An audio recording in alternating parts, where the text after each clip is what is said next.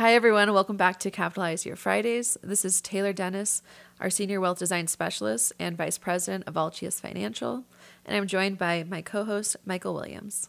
Hello, everybody. My name is Michael Williams. I'm the founder and president of Altius Financial, and I'm really glad you're listening to us. A lot of these episodes we've been talking about self-improvement and stuff like that. I wanted to catch up with you. I know you joined a gym recently. How's that going? It's going great. It was interesting because I actually joined this gym because of Dave, because he decided he wanted to join this specific gym. I was already doing yoga, as you and I have talked about, and so I had a little bit of an overlap, and I was going, oh gosh, like I typically have a little bit of a budget for free stuff, and my whole budget was just, let's just cover the whole budget on athletic, going to 2 different gyms at the same time and trying to balance that. So it's been fun. I've been sore lately just because the additional fitness. Making progress. Yeah, but making some progress. I think it's been fun. Well, so today we want to talk about 1031 exchanges, which may sound foreign to some of our listeners about what the heck does that mean. And hopefully we can make this interesting. I mean, it may be those people who are owners of real estate, especially, like if they have rental property or something like that, their ears might perk up and say, this might apply to me. But hopefully we can make it educational and interesting to everyone. I mean, it is part of the tax code that allows someone to utilize when they're buying and selling rental, especially rental real estate or investment real estate property. And my own experience with these kinds of investments may inform people. But before we get too far down the path, let's do our always present disclaimer. This podcast is for general informational purposes only and does not constitute the practice of investment advice or financial planning.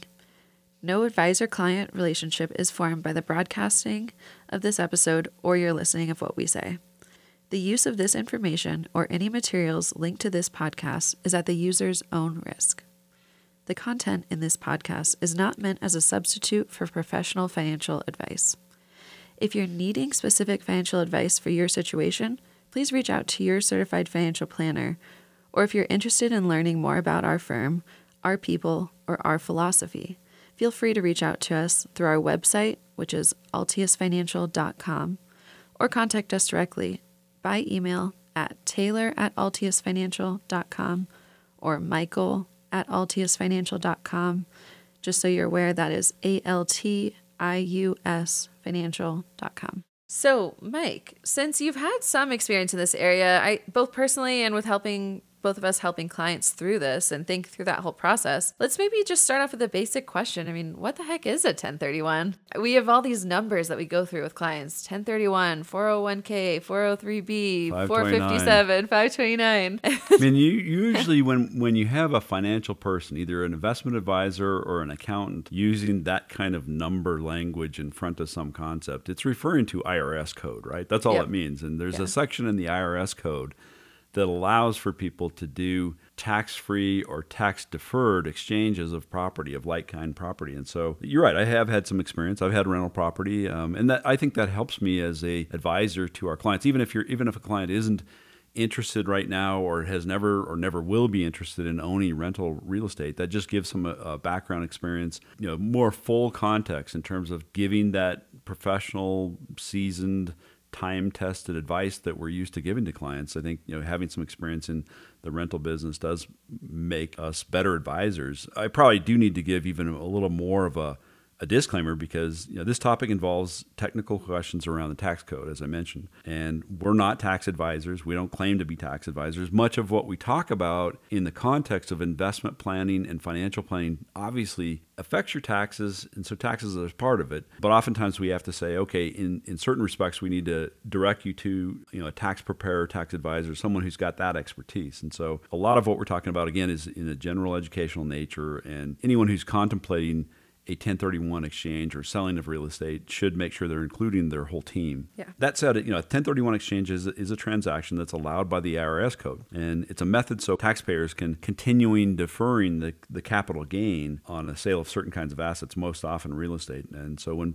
people are selling a qualifying property, a property that's been, say, for example, a rental property, they can defer their taxable gain if they purchase a new property, a new similar what they call like-kind property within a certain period. And there are definite rules, timing rules, and other kinds of rules and restrictions, so it's very important that people follow it. They were originally called Starker exchanges. It's funny, named after the family in the 1970s who tested this rule. They originally said, well, I don't want to pay a capital gain on this sale because I'm going to buy another property. And they went to a tax court, and the law evolved around that to give specific guidance and rules about what qualified and what is qualified in terms of this kind of an exchange and what doesn't. Okay.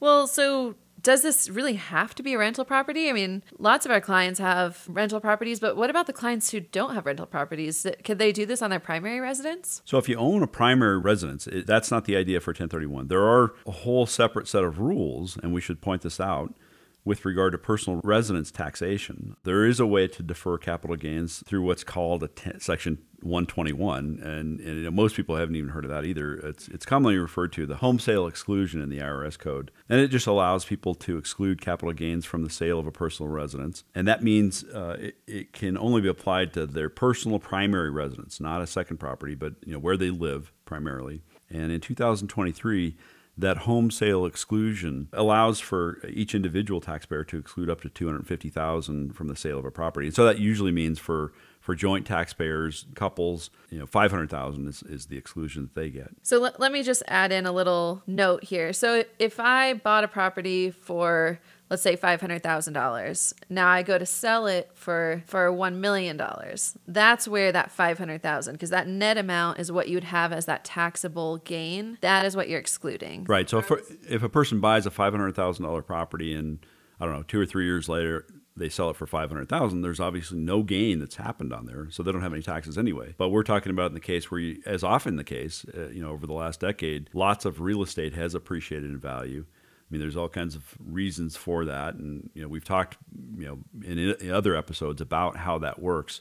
What are the causes for that kind of appreciation, whether it'll continue, all that kind of stuff. But if you have appreciation on a house, you're oftentimes worried about or concerned about, okay, now do I have to pay taxes because I sold this house? Well, that's what we're talking about. As a residence, you get $250,000 per person or $500,000 of gain per joint taxpayer that doesn't have to be taxed. Is there any limit on the 1031? Because we've talked about how there's a limit for the exclusion of the gain up to the $500,000 for a couple through that Section 121. If I'm doing a 1031, is there a limit on how much I can exclude there? Like, could I have $1 million? Could I have $2 million? You absolutely can, and it has to be considered a business property. And oftentimes people think, well, this is just real estate, right? But in a sense, it's real estate business. If you have a rental property or a commercial property, for example, like a warehouse or maybe a storage facility or whatever it might be, you have some kind of business property. But there is no cap for that kind of capital gain deferral. It could be, like you said, millions of dollars. And you mentioned the like kind. I mean, what works there for a like kind property? Yeah, I think that's kind of interesting. This is, again, where you want to talk to a tax expert, because real property that is like kind, the terminology is if it's the same nature, character, or class, and the quality or grade doesn't matter. So you can buy, let's say you have a rental property in downtown Denver, a high-end condominium or something, and then you could buy, in some much lower desirable neighborhood, another property. It doesn't have to be the same kind of class or construction or whatever. It's got to be the same purpose. So, and it can be, if you have raw land, you can actually exchange a gain or a property of raw land that has a gain on it to, for example, a building or an office building can be exchanged for a set of rental houses. And a single asset can be exchanged for multiple assets. So you can say, okay, I'm selling this $1 million property, and now I'm buying 4 different condominiums with it. Yeah. That can work as well. Another thing that's crucial to keep in mind is that the new property, to be fully protected in terms of the capital gain, must be of equal or greater value. So you can't, in the case of that $1 million property, they said, you can't say, okay, I'm going to buy $1 million property and it has, let's say, $500,000. Let's say I paid $500,000 for it.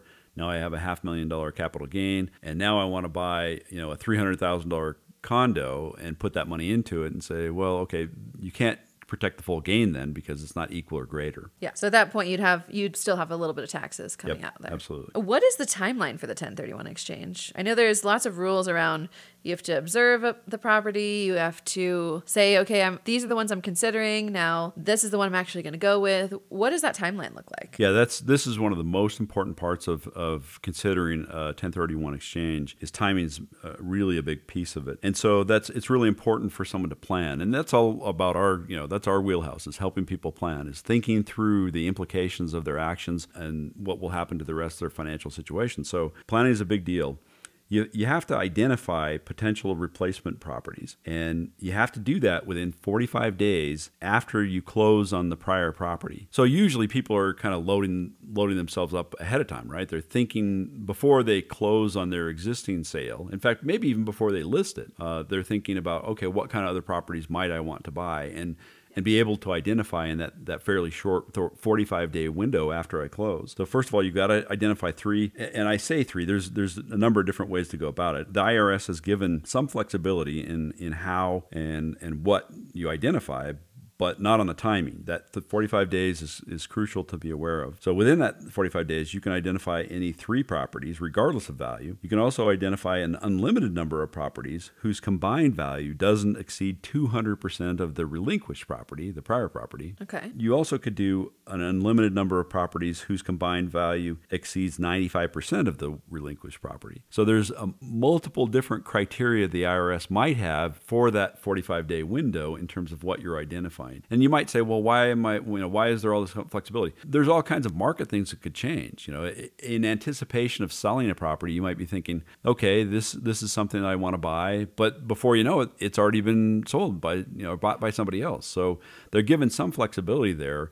Again, not on the timing of identification or close, but in terms of how you can structure it to say, okay, I can actually do this successfully. I can actually acquire a new property successfully that meets these kinds of criteria. And part of it, 200% of the relinquished property value. That to me, that some of that's like arbitrary. The IRS, and I view that frankly is oftentimes the IRS code is arbitrary. Where the hell did they come up with that rule? But yeah, what is that for? That's the rule that they have. Yeah. In each instance of those examples that I gave, you can close on one or more of the identified properties when it's time to finalize that purchase, but you have to close within 180 days after the prior close. And that 45-day window after the close, and then 6 months or 180 days. And it's to the day. If you miss it by a day, you could blow up the whole thing in terms of protecting that capital gain. So it's important to pay really close attention to that planning aspect. So Mike, what has been your personal experience with these? I know you've had rental real estate over the years. What has been some of your personal experience? Well, like you said, I've had the opportunity to own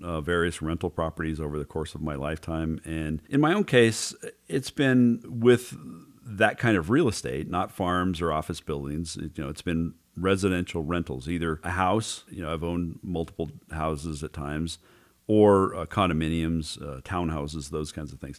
I'd say mostly it's worked pretty well, but I also want to make a couple of, sort of financial planner caveats or, little yellow flags.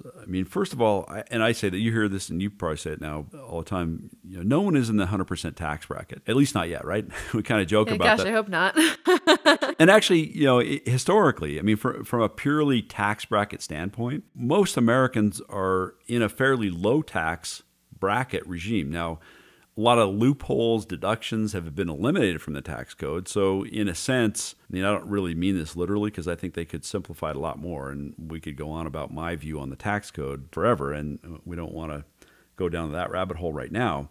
But it's important for people to realize that the tax tail shouldn't wag the overall financial dog in a sense of, you don't want to have your first priority be tax savings. Anyone out there, financial advisor, real estate salesperson, anybody out there can lose your money, can find a way to get tax write-offs by losing your money, right? That's not the point. The point is to enhance your overall after-tax risk-adjusted returns on your financial nest egg in your portfolio. So don't, have this 1031 be the motivation entirely. And I have had that weighed out before. The most recent property I did this with, I was like, well, I'm selling a property and I have a pretty big capital gain. I'll go ahead and pay the capital gain. Yeah. And the problem is that you have this conversation with your accountant like we've recommended, or you kind of go through this in your own mind and go, well, I just don't want to write that capital check to the IRS. So that motivates you to look for other real estate or to do something like that. And that's been, that was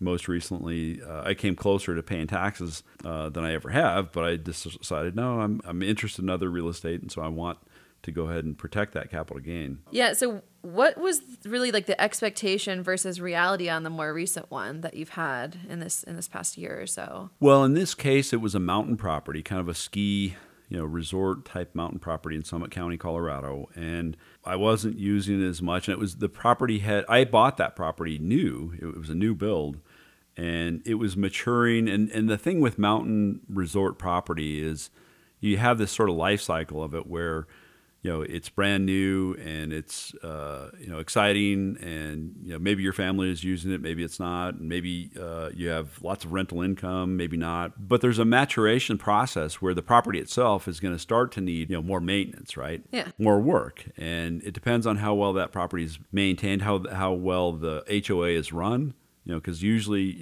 in that kind of situation or with any commonly held property, condo or townhome, you're going to have other owners who are part of the decision-making process with regard to the HOA.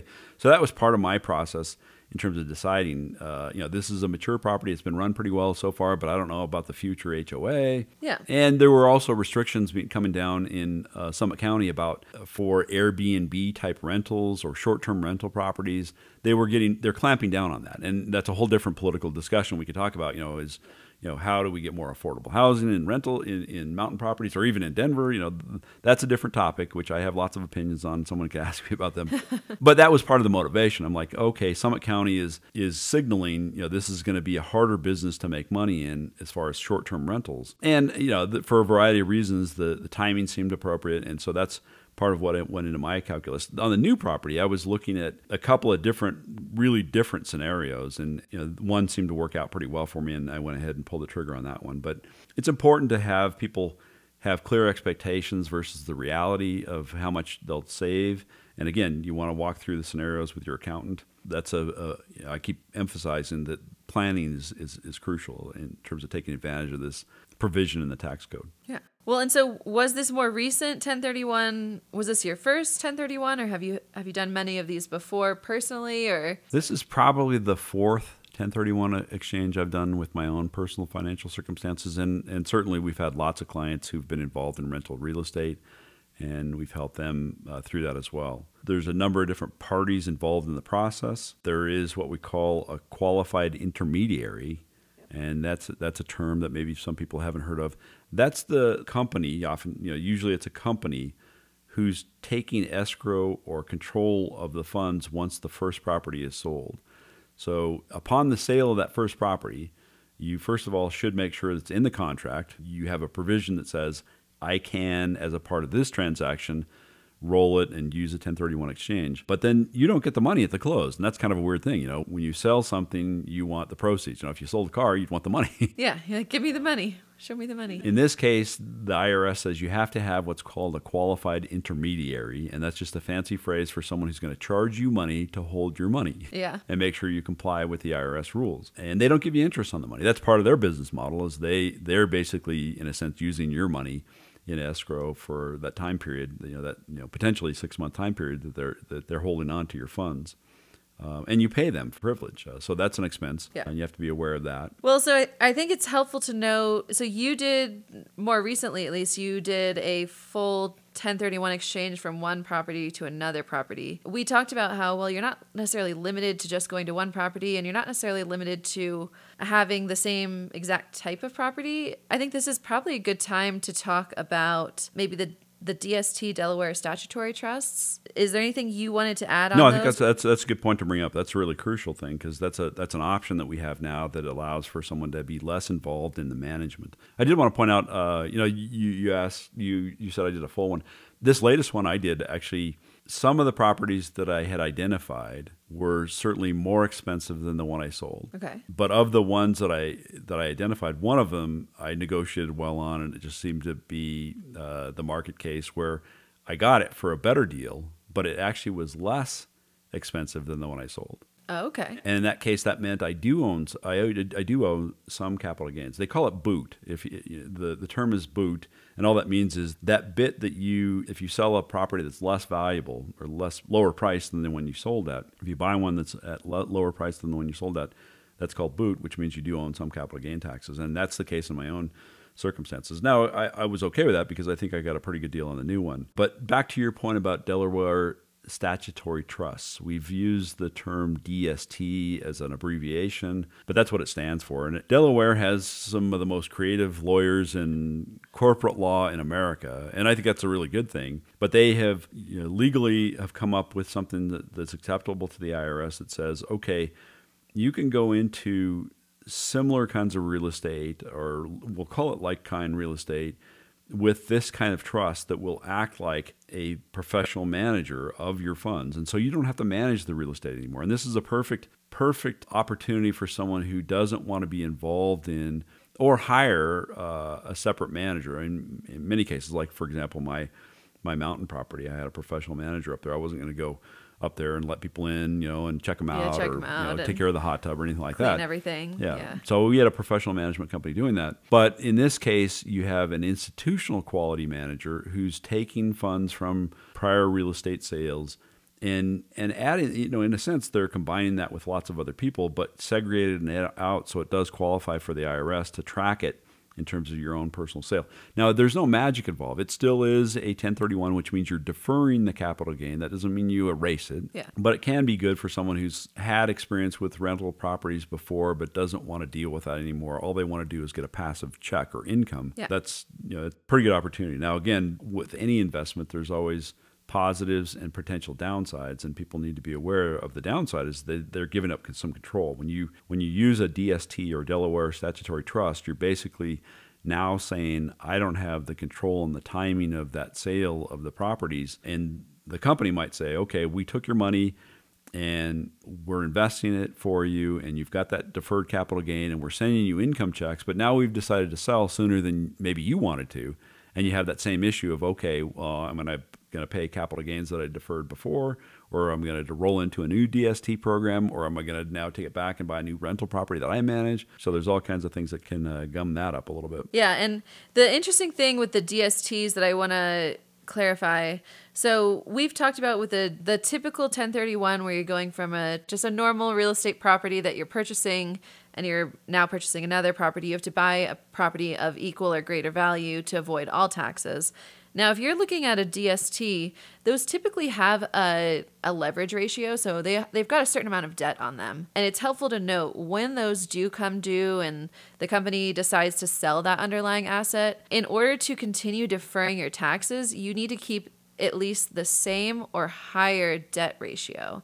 So that's another thing to keep in mind. So if you're purchasing your initial one and you go, oh, well, they said they'll give me this larger value because it's got a high debt ratio, you have to keep in mind that looking 4, 5, 7, 10 years down the road, when that likely will be sold, you'll need to find a property with a higher debt ratio. So if this is something you're looking at doing, definitely reach out to our team. And we've helped multiple clients kind of navigate what their best strategy for this type of investment. Right, in conjunction with their accountant. And like you said, I mean, again, we're kind of listing out all these different caveats, rules, restrictions.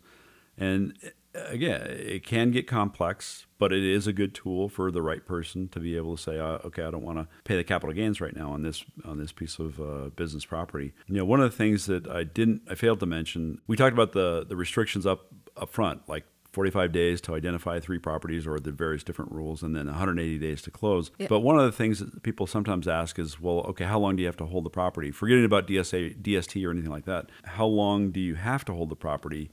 Well, if you want to defer the tax, you have to hold it ongoing, because the IRS is tapping their fingers, waiting patiently to say, we want you to pay some taxes on that property. Now, if you die with the property, then there's the whole issue of step up in basis. We've talked about that in some of our estate planning conversations on other episodes. What that boils down to, at least under current law, is that all capital gains on real estate or financial securities portfolios that we might manage, those right now, again, under current law, have what's called a step up in basis, which means your heirs will inherit them, and that kind of erases that capital gain, so to speak. They don't have to, they can sell it the next day, and they won't, unless it had massive appreciation or a bunch of appreciation in one day, yeah, after your death, then they're going to pay a capital gain or loss based upon the valuation upon your death versus the potential much bigger capital gain that would have happened over the course of multiple years during your life. Now, that brings up a kind of a loophole-ish type of thing, and people have asked me about that in my own circumstances. When you have a second piece of property or a rental property like I did in the mountains, and someone says, well,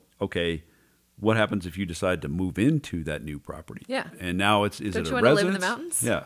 Or even the one I sold. I mean, so I sold Yeah. the mountain property. Now I bought another one here in town. How long do I have to hold on to that? Now, again, crucial thing to talk to your tax accountant and consult resources on the IRS code. My understanding is that there's a sort of a 2-year safe harbor rule where, if your intent, and this is what the IRS is really talking about, if your intent is to have this as a business rental property, which in my case it is, yeah. and then you for some reason change your mind, decide to occupy that same property and convert it, so to speak, into your own personal residence, then now does it apply to the Section 121 rules, or is it 1031 rules? Yeah. How does that shake out? Well, there's, like I said, considered to be a 2-year safe harbor rule. If you've held on to that rental property and did your best effort to make it a successful business and rental property, and you're showing rental income and you're doing all those kinds of things for 2 years, then potentially you might be able to convert it. Again, must buyer beware, lots of caveats, talk to your accountant, but there is that provision as well. Yeah, that's really helpful to note, because I think there's probably situations, and I can think of plenty of my friends who would say, oh, I'd love to have, rental property in the mountains or rental property in another location. And at some point you go, well, maybe the goal is that I could live there. And so you want to make sure you're talking with your tax accountant, you're making sure that if you're doing this 1031 type of strategy, you're not just going, okay, I got the taxes out, now let's move on in, grab the moving boxes. Yeah, and again, you still have some capital gains rules that apply to a personal residence. So you're not just, totally erasing it, but there are some caveats, some places in the tax code that say, okay, here's a different way to strategize. And maybe this is a good place to wrap up on this is, all these things, all these rules that the IRS code has, do, in a sense, incent or maybe require some planning. And, that's partly why we have a role here. I mean, many of our clients want us to be able to help them think through the planning aspect in conjunction with their accountant and other professionals, other team members, so to speak, how to best maximize their own financial situation. And that's what we're here for, and that's what we do. Yeah. Exactly. Well, so if this brought up any questions for any of you, please feel free to reach out to us, Michael@altiusfinancial.com or Taylor@altiusfinancial.com. We're more than happy to help kind of discuss your current financial situation and how we might best help you navigate these types of situations. Otherwise, I hope this was fun and informative, interesting conversation for you, and I hope you capitalize on your weekend, enjoy your weekend, and have a great day. Have a great day. Have a great weekend, and let us know what you want to hear more about. Yeah. Thanks.